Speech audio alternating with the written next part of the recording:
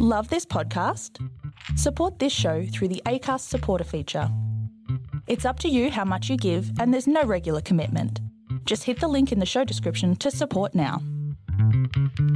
5, 4, 3, 2, 1. Cue music. This is Movies First with Alex First. This is the gutsy story behind the first manned mission to the moon, focusing on Neil Armstrong and the decade leading to the historic Apollo 11 flight in July 1969. Told from Armstrong's perspective, the film explores the triumphs and the cost on Armstrong, his family, his colleagues and the nation of one of the most dangerous missions in history. Based upon James R. Hanson's book, First Man, The Life of Neil A. Armstrong, First Man provides insights into his private life and previously unknown character-defining moments.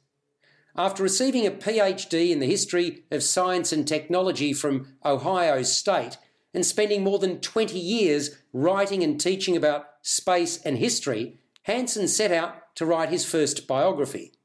It was in the year 2000 that the author first reached out to Armstrong and requested to tell the hero's tale. After 2 months, Armstrong, who rarely agreed to interviews, much less entertained the idea of a lifelong documentation, politely declined. It'd be 2 years before the pilot gave the go-ahead to pen his biography, after Armstrong's family encouraged him to say yes. Highly regarded screenwriter Josh Singer adapted the screenplay from Hanson's tome and has done a fine job with it. Not a movie for those who suffer vertigo, the dangers and complexities of landing man on the moon are brought into sharp focus in tense and detailed fashion by Damien Chazelle. He was the man responsible for La La Land. The key duo, Neil Armstrong and his wife Janet, as played by Ryan Gosling and Claire Foy, are portrayed as intense and highly focused, often on edge. They've witnessed friends and colleagues killed. The risks are real, and Chazelle has done his level best to portray just that. The pressures on NASA to perform are extreme. Significant portions of the film are shot in extreme close-up, and that serves to heighten the tension. It's also a way of getting into the mind's eye of the astronauts, Armstrong in particular.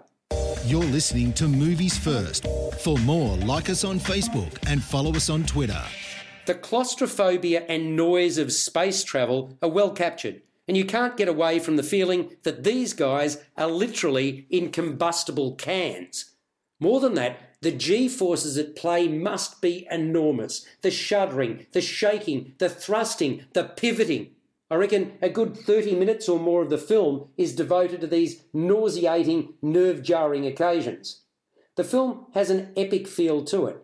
Some will find it too long and drawn out, but I was intrigued and involved throughout.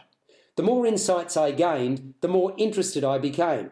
It puts into context just how significant an achievement it was for man to fly safely to the moon and back. You can rightly say, although we all know the outcome of the film, this is a ride well worth taking. First Man scores an 8.5 out of 10. You've been listening to Movies First with Alex First. Subscribe to the full podcast at Audioboom, Stitcher and iTunes, or your favourite podcast distributor. This has been another quality podcast production from Bytes.com.